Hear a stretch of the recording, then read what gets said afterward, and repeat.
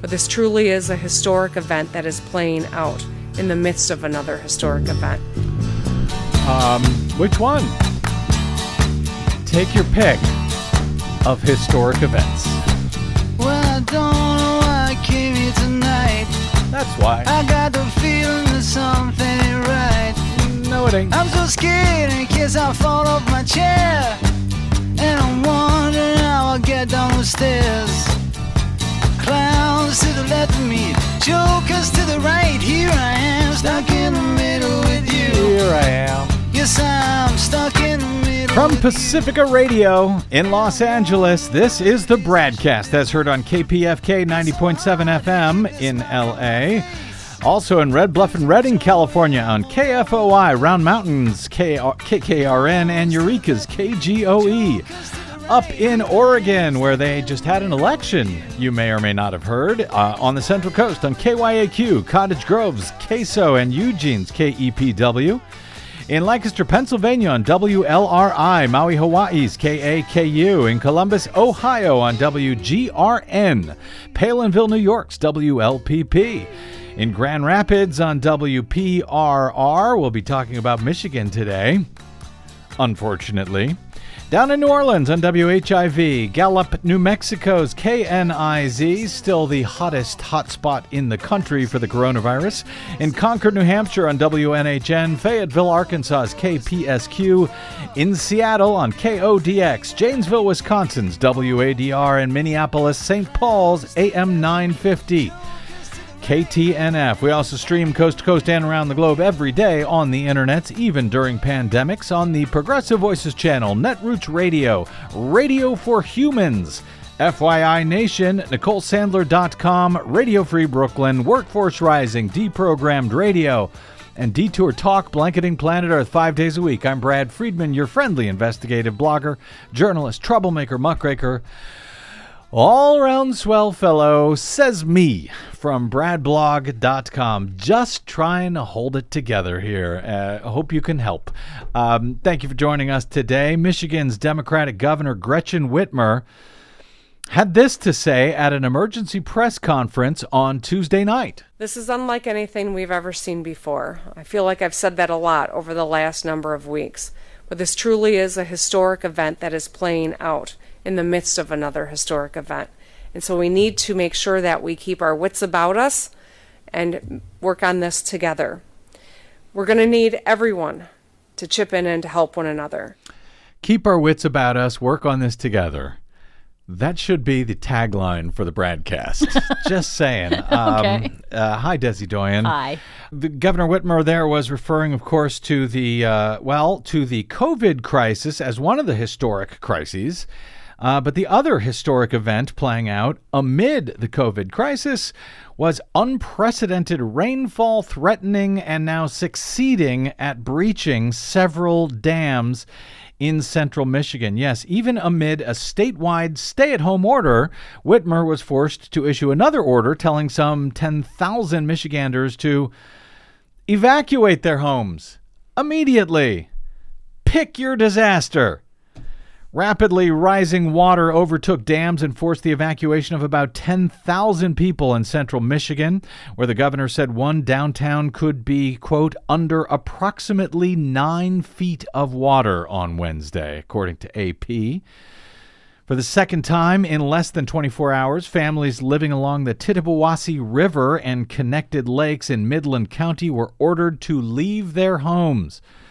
The National Weather Service on Tuesday evening urged anyone near the river to seek higher ground following, quote, catastrophic dam failures at the Edenville Dam, about 140 miles north of Detroit, and the Sanford Dam, about 7 miles downriver. Whitmer said downtown Midland, which is a city of about 42,000, about 8 miles downstream from the Sanford Dam, faced an especially serious flooding threat.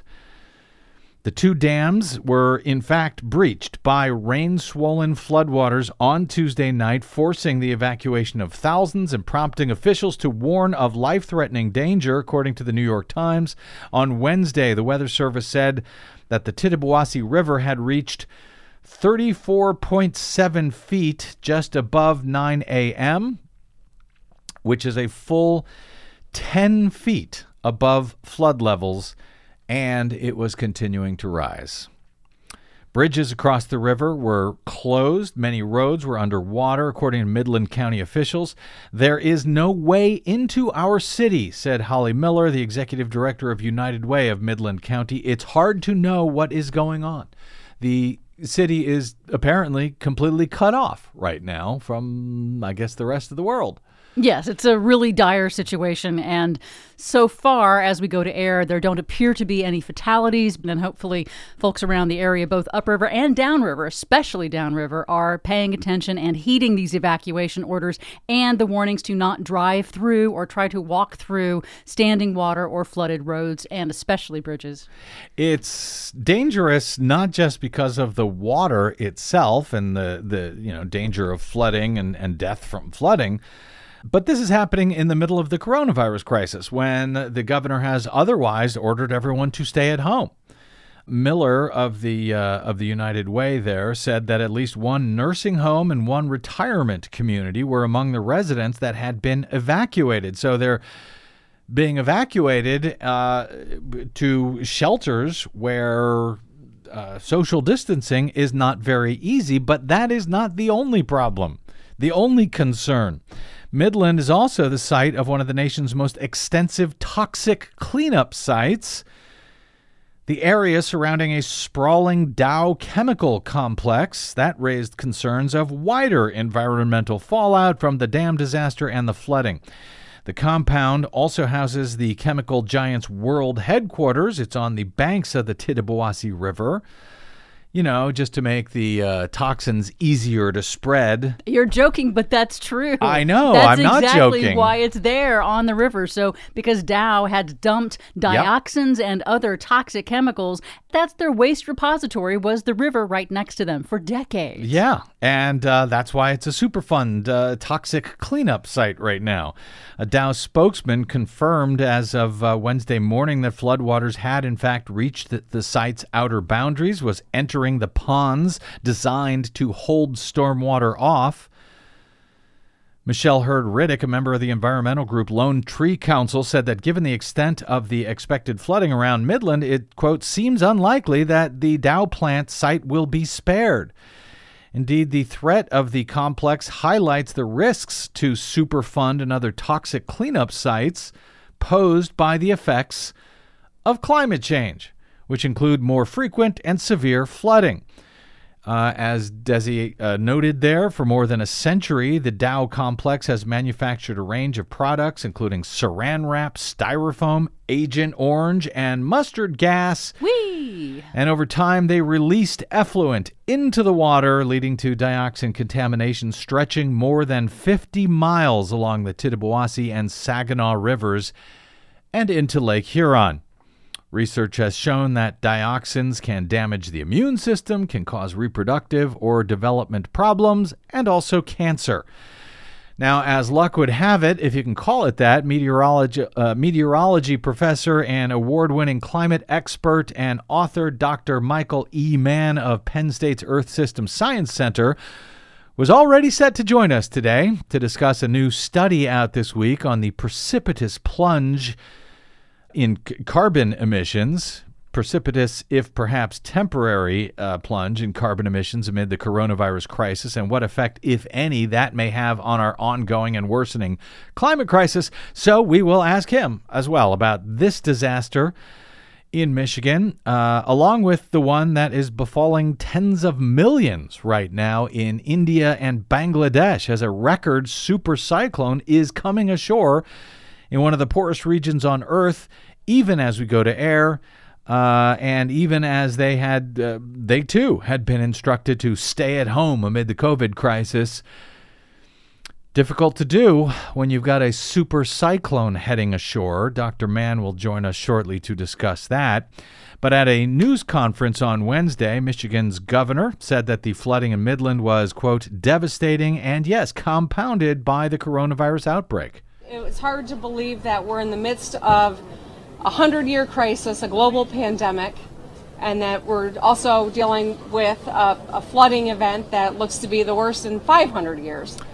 Hard to believe, but not hard to predict, Desi Not at all. Doyen. You've talked about this. You've been warning about this, actually, for some time on the Green News Report, the idea of multiple disasters striking at once. Yes, this is why the Defense Department calls climate change a threat multiplier that amplifies existing problems and makes them much harder to deal with. And also, have been a couple of studies over the last few years that have examined the resilience capacity of different countries to handle simultaneous disasters. We tend to look at these disasters in isolation as one-time only things. Oh, look, here's Hurricane Harvey, look over there. Instead of thinking about what happens if we have multiple disasters all occurring at the same time, how can our emergency response capabilities respond to that? And we're finding out we're not ready for this stuff. Imagine that. Who could have predicted? I mean, and also remember, for decades, literally about the last 20 years, the American Society of Engineers has given our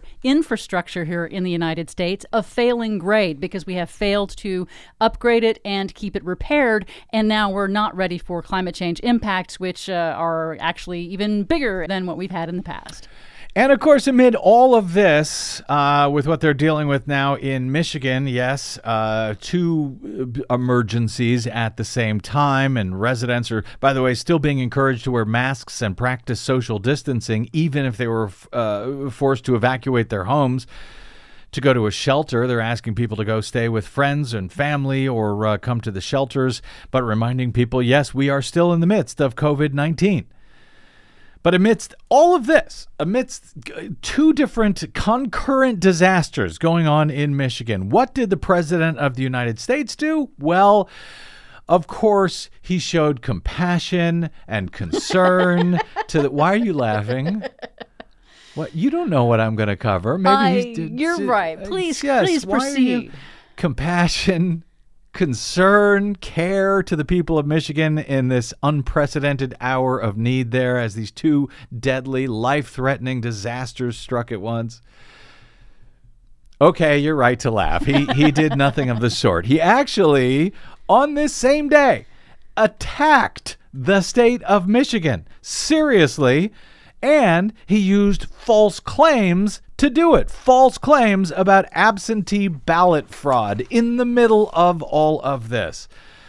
Donald Trump on Wednesday threatened to withhold federal funding from Michigan and, by the way, Nevada over their pursuit of mail-in voting amid the COVID crisis. The president said falsely on Twitter at 7:51 a.m. on Wednesday morning. Mind you, this is after at least two dams had already burst, had already been overtopped in the state. He tweeted that sending absentee ballots to 7.7 million voters following that, he said he attacked that, following it with a warning to Nevada if they pursue voting by mail. He said, quote, breaking. Michigan sends absentee ballots to 7.7 million people ahead of primaries and the general election. This was done illegally and without authorization by a rogue Secretary of State. He said, I will ask to hold up funding to Michigan if they want to go down this voter fraud path. Okay. So where do I start, Des? Okay, so that tweet includes at least two different lies and ignores the fact that Donald Trump himself voted unlawfully this year by absentee ballot in the state of Florida, where he had claimed permanent residency at his Mar-a-Lago club, despite an agreement with Palm Beach that nobody was allowed to keep permanent residency there back when he bought the place in 1993. So I guess he knows a thing or two about voter fraud and apparently how easy it is to commit it by absentee ballot, at least in the state of Florida, at least when you're the president of the United States. But that's not the part that most of the folks criticizing his false tweet noted today. They should have, and I'm still disturbed that we haven't heard about a Florida law enforcement investigation into Donald Trump committing voter fraud in the state of Florida. But that's not what most people focused on. Only me. Because, I care. I pay attention to this stuff. Anyway, Michigan's Secretary of State, Jocelyn Benson, said in response she said on Tuesday that all of the state's registered voters will be mailed absentee ballot applications. Got that? Not absentee ballots, but applications to request an absentee ballot. For the elections coming up in August and then the general election in November. So not sending them absentee ballots themselves, as the president lied to his millions of followers, but absentee ballot applications. Just like the Republican Secretary of State of Georgia, Secretary of State in Georgia is doing, though Donald Trump did not threaten to withhold federal funding from Georgia for some strange reason. So, tweeting in response to Donald Trump on Wednesday, Secretary Benson said, "Hi," with a little waving hand emoji. "I also have a name. It's Jocelyn Benson. And we sent applications, not ballots, just like my GOP colleagues in Iowa, Georgia, Nebraska, and West Virginia," she said. Furthermore, Trump said the move was done, quote, "illegally and without authorization from a rogue Secretary of State." Well, contrary to Trump's claims, none of this is illegal. In fact, Michigan voters passed a constitutional amendment in 2018 that allowed for people to vote absentee without providing a reason. Our friend Josh Douglas, the University of Kentucky election law professor, and occasional guest on the BradCast, told CNN on Wednesday that he is not aware of anything in Michigan law that forbids the Secretary of State from providing a request form to all voters, adding that certainly nothing in federal law forbids it either. So I know it's just a coincidence that Trump's attacking swing states for their attempts to make voting safer for voters amid a global pandemic. I must have missed his attack on Georgia's Republican Secretary of State for sending absentee ballot applications to all of the state's active, whatever that means, active registered voters there. Did he send a threat to Iowa? Did he threaten Nebraska? How about West Virginia? Did I miss that one? How about Utah? They send actual ballots, not applications, but actual ballots to their voters. Did Donald Trump forget to complain there? Republicans in other states have taken similar or even identical steps during the coronavirus pandemic, which Republican National Committee Chair Ronna McDaniel, that's Ronna Romney McDaniel until she was forced to change that, she said on Monday that she has no problem with absentee applications being sent out. And remember, this is as Michigan has lost more than 5,000 residents from the coronavirus in just the past 2 months, and as the state is being slammed with breached dams and thousands of evacuees amid a 500-year flood event. This man is a monster. But you probably knew that already. 6 hours later, after that tweet, after a whole bunch of people pointed out that it was false in at least two separate ways, Trump deleted that original tweet and tweeted an identical new version, but it added it corrected the first false claim by adding the word application. But he repeated the second part about it being illegal and threatening to withhold funding to the state. Will he withhold federal funding from Florida for allowing him to vote illegally there? He should. Well, that's right. Everyone's apparently ignoring that little fact. As to Nevada, another swing state, Trump tweeted, "State of Nevada thinks," that's in quotes for some reason, thinks that they can send out illegal vote-by-mail ballots, creating a great voter fraud scenario for the state and the U.S. They can't. If they do, and now in quotes again, "I think," Okay. I don't know what these quotes all mean. "I think I can hold up funds to the state. Sorry, but you must not cheat in elections," he said. Why not? You do. Anyway, Nevada is planning an all vote-by-mail election for its state primary in June, which is also perfectly legal for them to do, as far as I know. And I would add it is far better, far safer than mandating most of the state to vote on 100% unverifiable and disease vector touchscreen systems, as they currently do at the polling place. So, in Nevada, it's especially important that they get vote-by-mail ballots. A spokesperson for the Joe Biden campaign said in a statement that Trump was, quote, once again misleading the American people for his own political gain, this time inaccurately describing responsible moves by states to make mail ballots available to give folks more safe ways to participate in our democracy. He said, we know the president is familiar with that process, having voted absentee himself 2 months ago.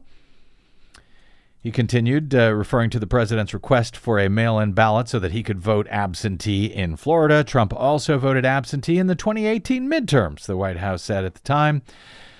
Spokesperson added that the president's tweets, quote, say a lot more about how he views his own political prospects versus Joe Biden in Michigan and other battleground states than it does anything else.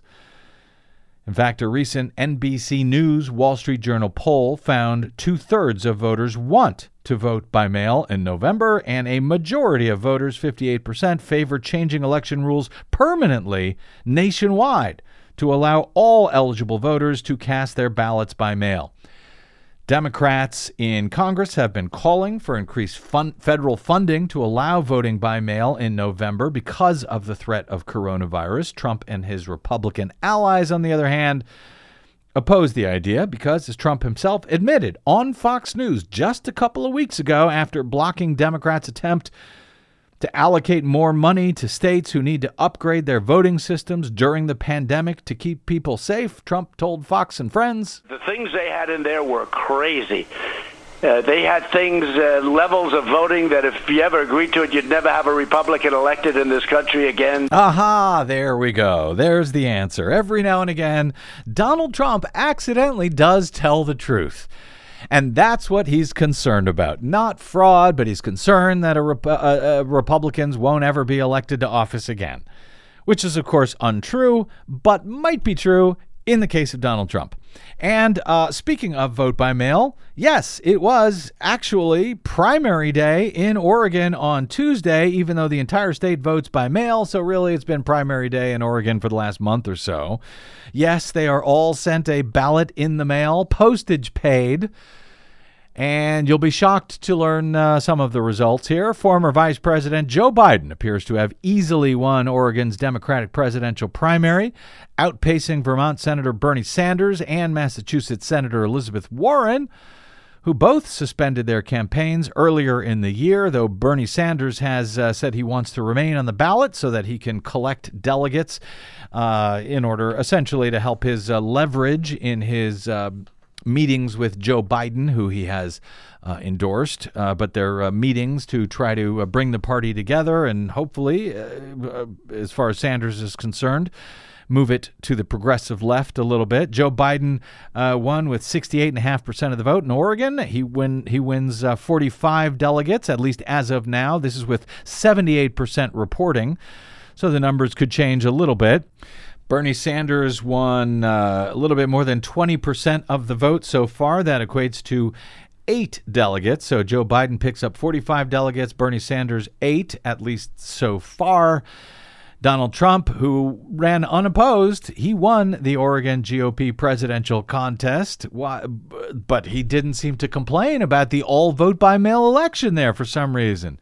Everyone was sent a ballot by their Republican Secretary of State in Oregon, nonetheless. I thought if everyone voted by mail, Republicans could never win another election again. Somehow the Republican Secretary of State did, and somehow Donald Trump did, but oh, that's right, he ran unopposed because he's a coward. Anyway, the mail-in primary was somewhat complicated because of the coronavirus pandemic. Election workers had to practice social distancing in county offices, so staffing levels were down. So it's still going to be a while until we get 100% of the totals. Also, ballots are still allowed to come in after Election Day. In the Republican U.S. Senate primary, Joe Ray Perkins, a longtime QAnon conspiracy theory fan, won the nomination for the U.S. Senate.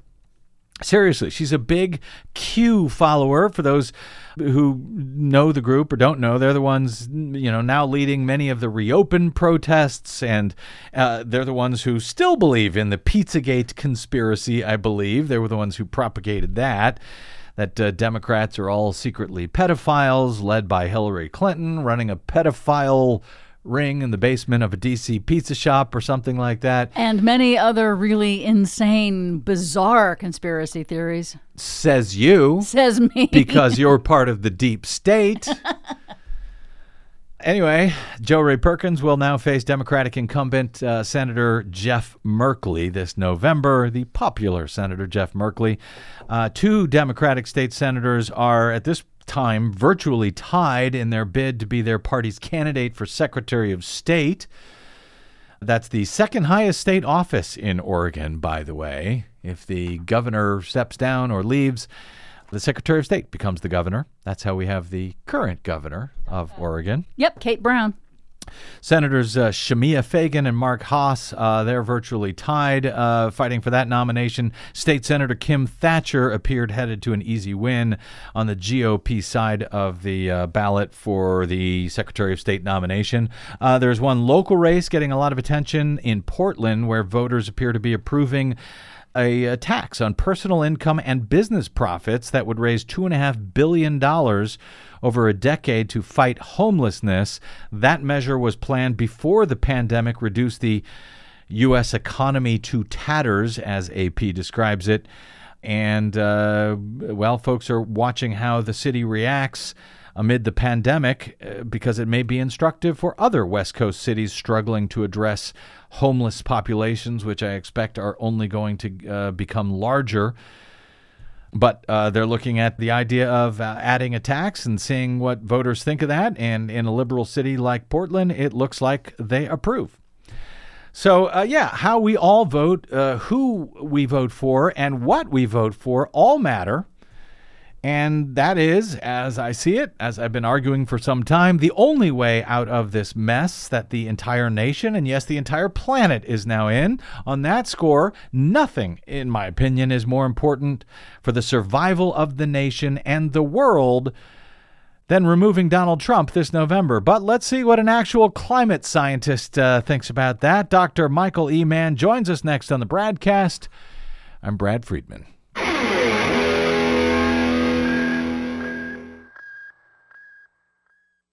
5 major corporations now control more than 80% of the media in the United States, but they don't control us. The BradCast and the Green News Report are 100% independent, 100% listener-supported. But we can't do it alone. We need you. Please help us bring real facts to listeners at independent stations around the nation. You can make a difference. Support independent media. Drop by bradblog.com/donate. That's bradblog.com/donate. And thanks. The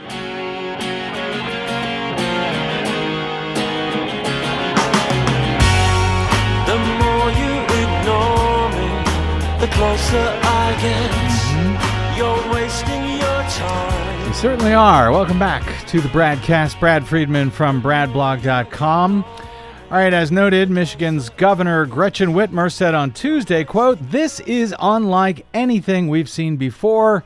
This is truly a historic event that's playing out in the midst of another historic event." I think like everyone, right? It's hard to believe that we're in the midst of a 100-year crisis, a global pandemic, and that we're also dealing with a flooding event that looks to be the worst in 500 years.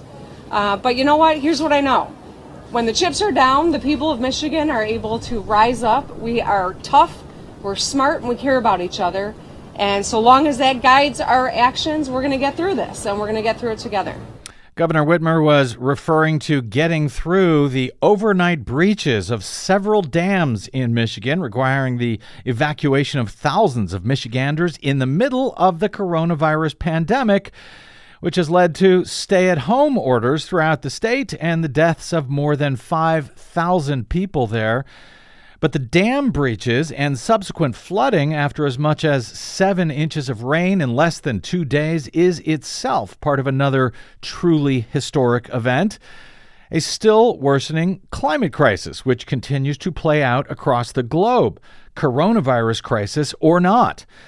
That crisis, the COVID pandemic, which has resulted in an unprecedented global shutdown of businesses and life as we have known it on this planet for as long as all of us have been alive, has offered a unique glimpse, if not a reprieve, from the climate crisis itself at what the planet could come to look like if governments across the world, and in particular here in the U.S., seriously took on the critical task of lowering the deadly greenhouse gas emissions that have helped fuel the historic flooding playing out right now in Michigan, as well as the super cyclone now slamming into Bangladesh and India as we go to air, threatening some 13 million people in the poorest regions on Earth, all amid a global pandemic. And also, what a recent scientific study discussed in one of our recent Green News reports found to be the climate change-fueled intensification of hurricanes across the entire planet in recent decades. All of that still continues, even as we're all staying at home, at least those of us who aren't forced to evacuate. On Tuesday, another study was published in the Nature Climate Change Journal, which actually offers a bit of, or at least a glimpse of, some potential hope. Sort of.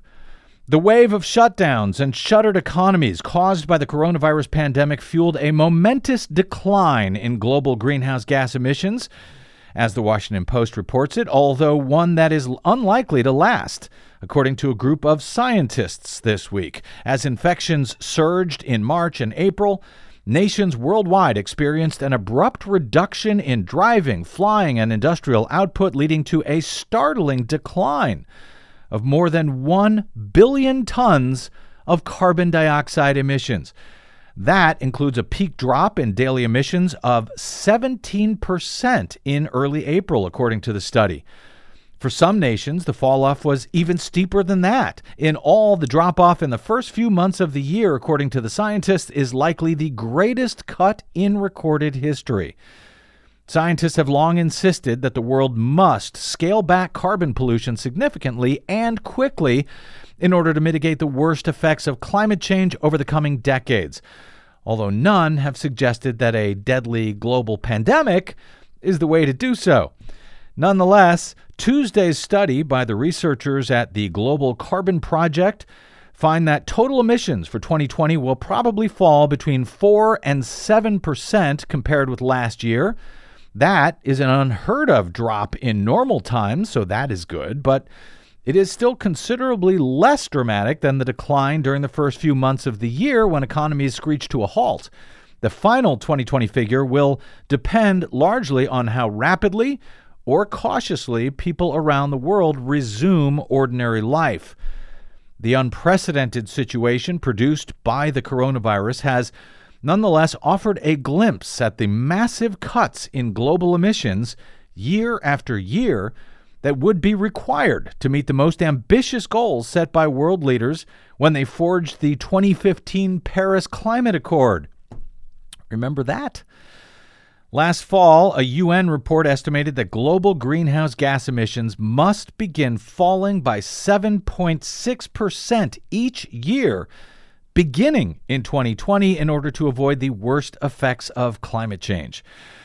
So, as clear as it all has helped to make skies across the country and the world in recent months, and as radical a drop in emissions as we have seen, the plummet in greenhouse gas emissions across the globe forced upon us by the current COVID crisis is likely to only be temporary. Scientists say these declines are unlikely to have a long-term impact on the climate once countries return to normal, unless governments prioritize investments and infrastructure to reduce harmful emissions. Joining us now is one of those scientists who has been warning about the climate crisis for more years than either he or I likely cares to remember at this point. Dr. Michael E. Mann is the distinguished professor and director of the Earth Systems Science Center at Pennsylvania State University. He's the author of more than 160 peer-reviewed and edited publications, as well as the books The Hockey Stick and the Climate Wars, Dire Predictions, Understanding Climate Change, and with political cartoonist Tom Tolles, The Madhouse Effect, How Climate Change Denial is Threatening Our Planet, Destroying Our Politics, and Driving Us Crazy. A very short drive indeed these days. He's also contributed to the UN's Intergovernmental Panel on Climate Change work, which earned the 2007 Nobel Peace Prize. Sure, but what has he done lately? Professor Mann, welcome back to the BradCast, sir. Thank you, Brad. Great to be back with you. And thanks for that great summary, by the way, of that recent study. Well, there's a lot that I want to ask you about that study, and because that's what I initially wanted to have you on the show to help us make sense of. But over the past 24 hours, Mike, we've had some pretty major, disastrous, seemingly related events that I want to get your quick thoughts on. First, in Michigan, several dams have breached, roads are washed out, the city of Midland appears to be cut off from the rest of the state, and as if that is not enough fun, the Dow Chemicals headquarters is located in Midland and could help turn this flooding and dam disaster into an unprecedented toxic disaster at the same time. Is it too early to tie an event like this to our climate crisis? No, not at all. This is something that we predicted decades ago. As we warm up the planet, as we warm up the surface of the oceans, we put more moisture into the atmosphere. That means that there is the potential for much larger amounts of rainfall and precipitation. Now, that doesn't mean that we can't see worse droughts. In fact, one of the other effects is to dry out soils and to basically yield more widespread drought around a large part of the world. But when it does rain, when you do happen to have conditions that are conducive to rainfall, rising motion in the atmosphere, there's more moisture to squeeze out of the atmosphere, and so you get more of these extreme rainfall events. So this isn't surprise. This isn't rocket science. It's a basic prediction that we made decades ago, and unfortunately we're seeing that prediction come true. And at the same time, across the world, super cyclone Amphan, I think that's the way you pronounce it, is slamming into India and Bangladesh, threatening some 13 million people in the poorest regions on Earth. So I presume this is yet another example of the rapidly intensifying storms and hurricanes that the researchers at NOAA and the University of Wisconsin-Madison warned about in their report this week as well? Absolutely. Jim Cosin was the lead author on that report that you're referring to, and demonstrated rigorously what we already sort of suspected to be true. Those of us who are familiar with the data sort of know that we're seeing an increase in the intensity, in the maximum intensity of tropical storms and hurricanes. But what Jim and his co-workers did was to demonstrate very rigorously using satellite data that this basic, again, a basic prediction that we could have made decades ago. You warm up the oceans, there's more energy to intensify these storms, and we're seeing that come true. And ironically, as you sort of allude to, that study comes out as we're seeing, what we are fairly certain is the most intense storm that ever formed in the Gulf of Bengal, the Sea of Bengal. But fortunately, it weakened somewhat.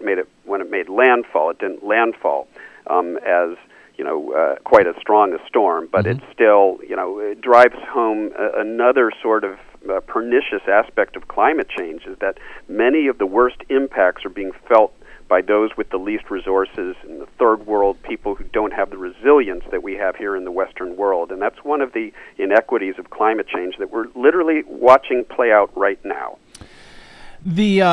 Some of the climate deniers over the years have said, you scientists have said we'd see more hurricanes. Well, we're not necessarily seeing more hurricanes, but we are seeing more intense hurricanes. Is that something that years ago was predicted correctly, the intensification? Or was it the number of hurricanes that you climate folks were so worried about? Yeah, and the number of hurricanes, that's more disputed, simply because the data, as you go back in time, aren't quite as good, and so it's difficult to really discern the trends, and, especially when you're talking about potentially some very weak storms that might have formed in the middle of the Atlantic where we weren't observing, decades ago before we had aircraft reconnaissance and satellites. So we tend to focus a little bit less on the number of storms, in part because the data aren't as solid. It doesn't mean that we won't necessarily see an increase. In fact, some of the leading scientists, like my colleague Carrie Emanuel at MIT, do find evidence for both increasing numbers and intensities of hurricanes around the world and here in the Atlantic basin. But, what really matters, what really does all the damage, of course, are those monster landfalling storms. Yeah. And we know now that they are increasing intensity. The worst storms, the most dangerous storms, are becoming more dangerous because of human-caused warming. And we're seeing that play out, again, now literally in real time as we speak. As to this study published on Tuesday by the Global Carbon Project in Nature Climate Change, detailing the extraordinary, sudden 17% drop in carbon emissions. Well, first, Dr. Mann, we live in Los Angeles here. We have seen restrictions on pollution greatly clear the skies over the past several decades, but nothing like the clear skies we've seen over the past couple of months. Since businesses have, largely locked down, people aren't on the famous L.A. freeways as much anymore. Are you seeing that same sort of visual evidence of cleaner skies where you live in Pennsylvania? Yeah, I think so. I think we see that pretty much everywhere. It's not a big surprise. You put less pollution into the atmosphere, the atmosphere is going to be cleaner. And we're putting less carbon pollution. That's invisible. The CO2, is invisible pollution, but it has every bit as much a detrimental impact in the form of climate change. So, yes, what we're seeing, of course, is that when you have an economy that's still driven by, the burning of fossil fuels, dependent on fossil fuels, then an economic downturn is going to lead to, decreased carbon emissions, decreased fossil fuel burning, decreased carbon emissions. We'd like to not have to end the global economy in order to bring down carbon emissions. Right. So that drives home an even more important point. That's not what they say about you on Fox News, Mike. But right. Okay, go ahead. I'll take your word for it. Yeah. Right, exactly. It's a cabal. The climate scientist community is a cabal that wants to end the economic growth in the if you tune into the denial sphere of Fox News and but in reality, you talk to most of my colleagues and they'll say, no, there's a much better way to do this. We can continue to maintain a healthy economy and solve this problem if we decarbonize our economy. Again, it's not rocket science. If you move away from fossil fuel burning to renewable energy, then you can continue to maintain a healthy economy without generating that carbon pollution. And here's the other thing. Individual action alone, not flying and the other activities, other individual behaviors we're all engaged in right now during the lockdown that are decreasing our own individual carbon footprints. That alone isn't enough. You cited the numbers. When we look back at the end of the year, we'll probably see a decrease between 4 and 7% in the carbon emissions for this year from this extreme lockdown and a virtual termination of sort of airline travel. I mean, nobody's flying, and there's been so much talk in some circles about how, if we can just stop flying, it'll solve the problem. Well, that's not true. The decrease in aviation at the end of the year, when you look back at the numbers, is going to account for less than a 1% decrease in our carbon emissions. And so what that means is that individual behavioral change alone isn't going to get us where we need to go. We need structural changes in our economy. We need to decarbonize our economy by moving away from fossil fuel burning to renewable energy, and we need politicians, obviously, who will support those policies. As radical, and this is why I wanted to have you on, Mike, because reading this study in one sense, it's great. We've dropped emissions 17%. It may be 4, 5, 6, 7% overall over the year, but even at that, That means, as the researchers described it, this forced plunge in greenhouse gas emissions returned carbon pollution only to levels last seen in 2006. That's right. That is not much of a drop overall. So even if we end up dropping 7% in 2020, we have to somehow do that year after year after year in order to avoid the worst effects of climate change. It seems impossible. I mean, it really does.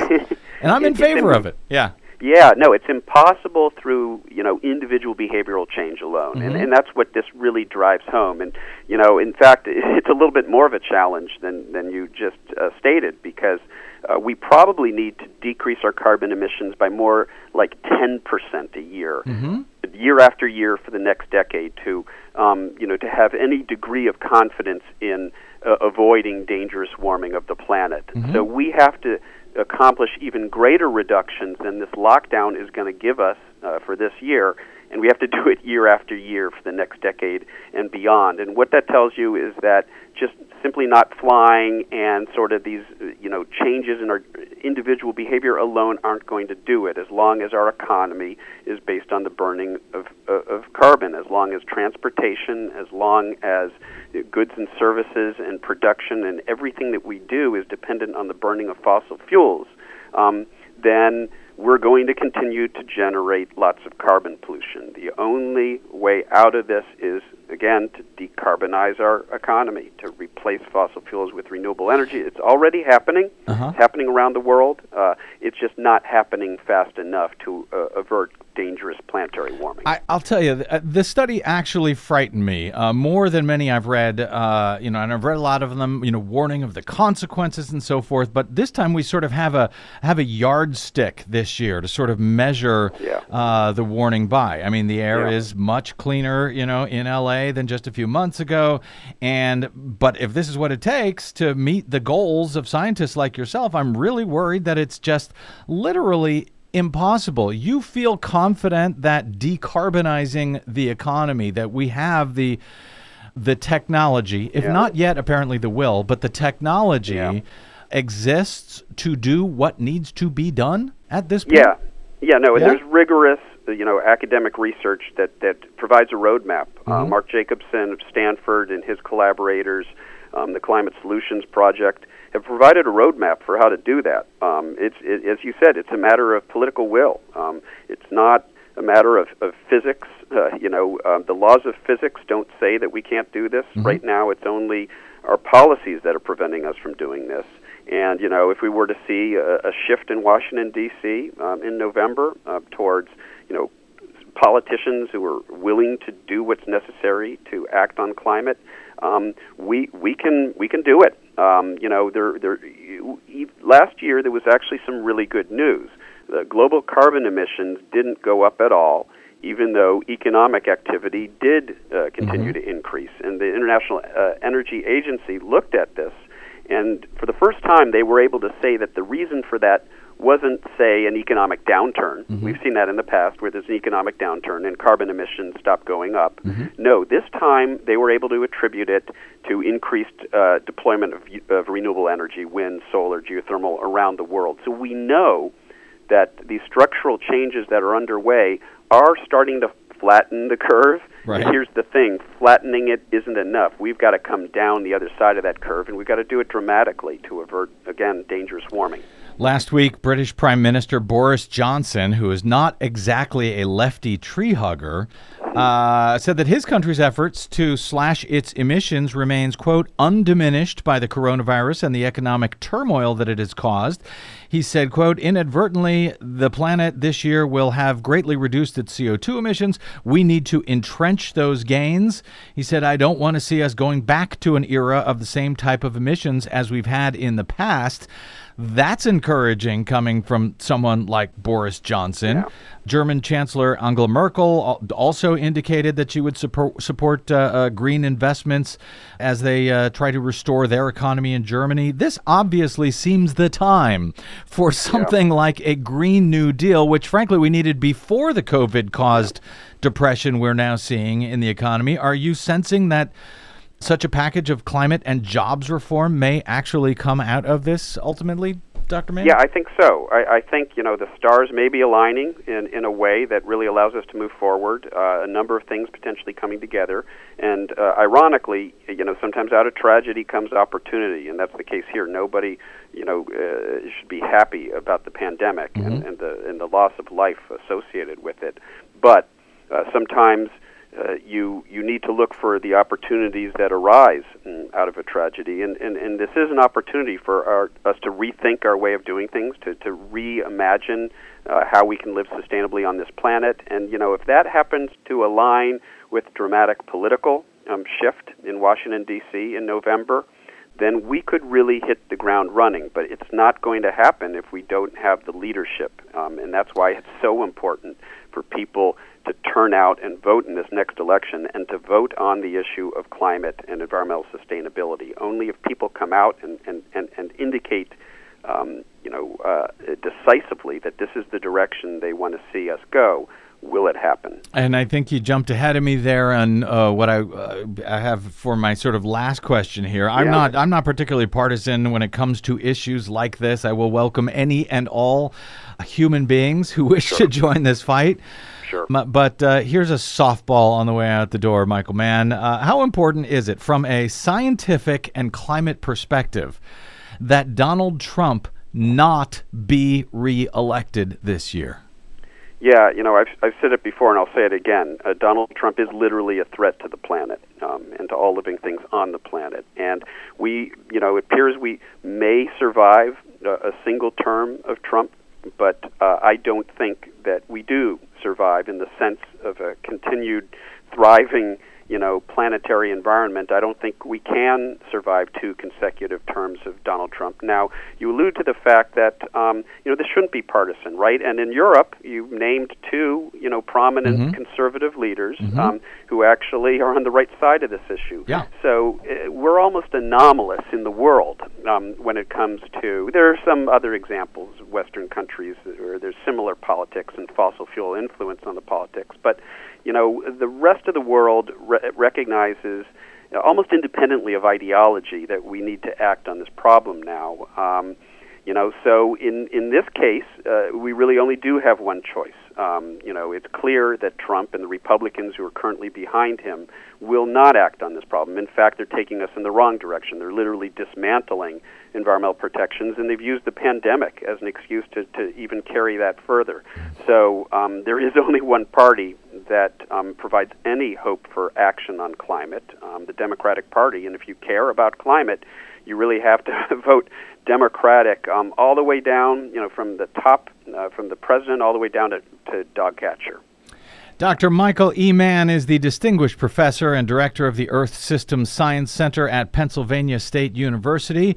I rattled off a couple of his many books at during the intro there. He also has a new one out for kids as well with Megan Herbert called The Tantrum That Saved the World. Is that your newest book, Mike, or because you keep cranking them out every couple of weeks? So It is, and that was a joint venture that I really enjoyed. We wrote that a couple of years ago. I have another book that's coming out in January called The New Climate War, and it's about much of what we just talked about. As we move away from outright climate change denial, it's very difficult for politicians to deny that anything's happening when we can see it with our own 2 eyes. They're moving sort of to softer forms of denial and delay and deflection and other ways of preventing us from taking the needed action. And so that's what the book is about, recognizing that and knowing how to fight that so that we do win this battle for our planet. Thank you for joining that battle and pushing back. You can find more on Michael Mann at michaelmann.net, and you can and should follow him on the Twitters at Michael E. Mann. Dr. Mike, always great talking to you, my friend. Hope to do it again soon. And me too. Thank you. All right, let's take a quick break, and we're back with, we're just got a couple of minutes left. Yeah. So I don't know what we'll do. We'll find out what's on Desi Doyen's mind. I bet she has some thoughts here. I'm Brad Friedman. You're listening to the BradCast.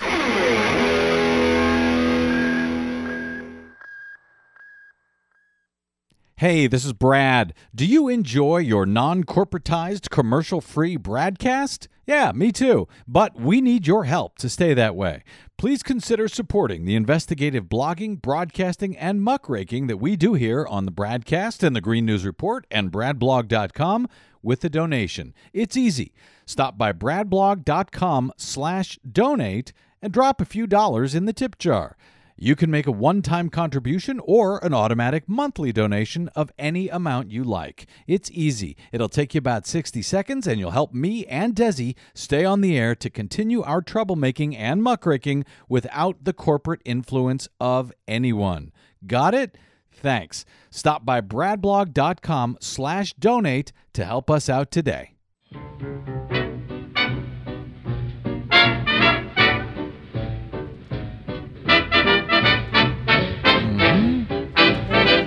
Blue skies, eh? Welcome back to the BradCast. Brad Friedman from bradblog.com. So, Desi Doyen, I got to tell you, reading that report that we were talking about there with Michael Mann, I was very, very concerned because I thought this was a huge drop in carbon emissions so far this year. Apparently it was.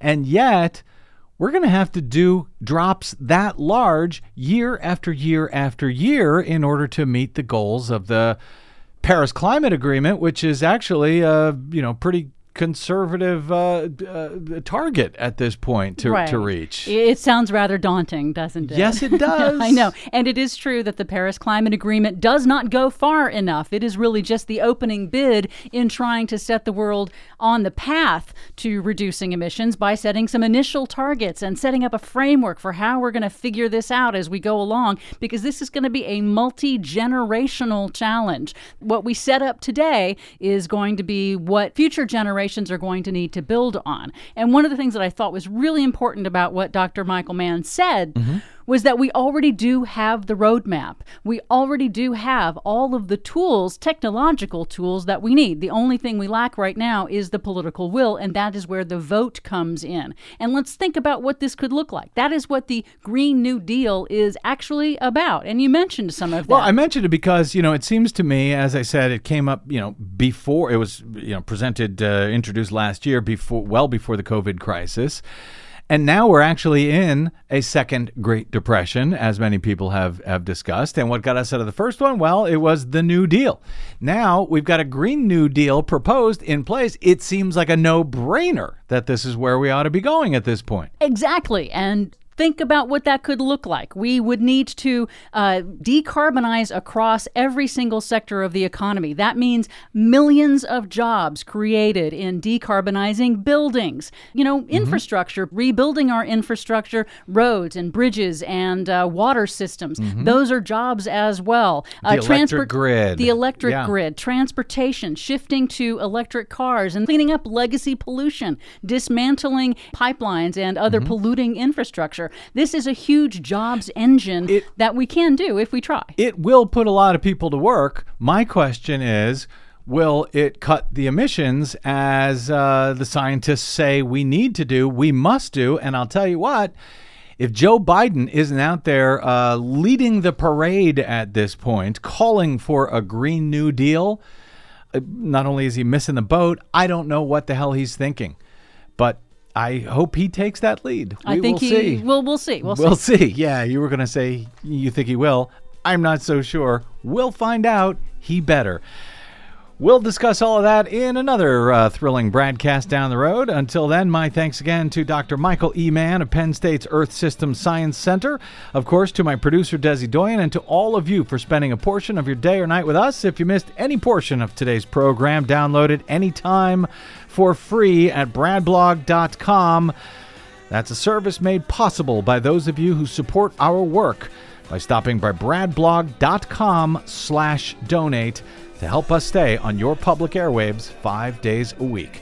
You can drop me email if you like. I am bradcast@bradblog.com, and on the Facebooks and the Twitters, you'll find me as simply The Brad Blog. We'll see you there. Until we see you here next time, hopefully tomorrow, I'm Brad Friedman.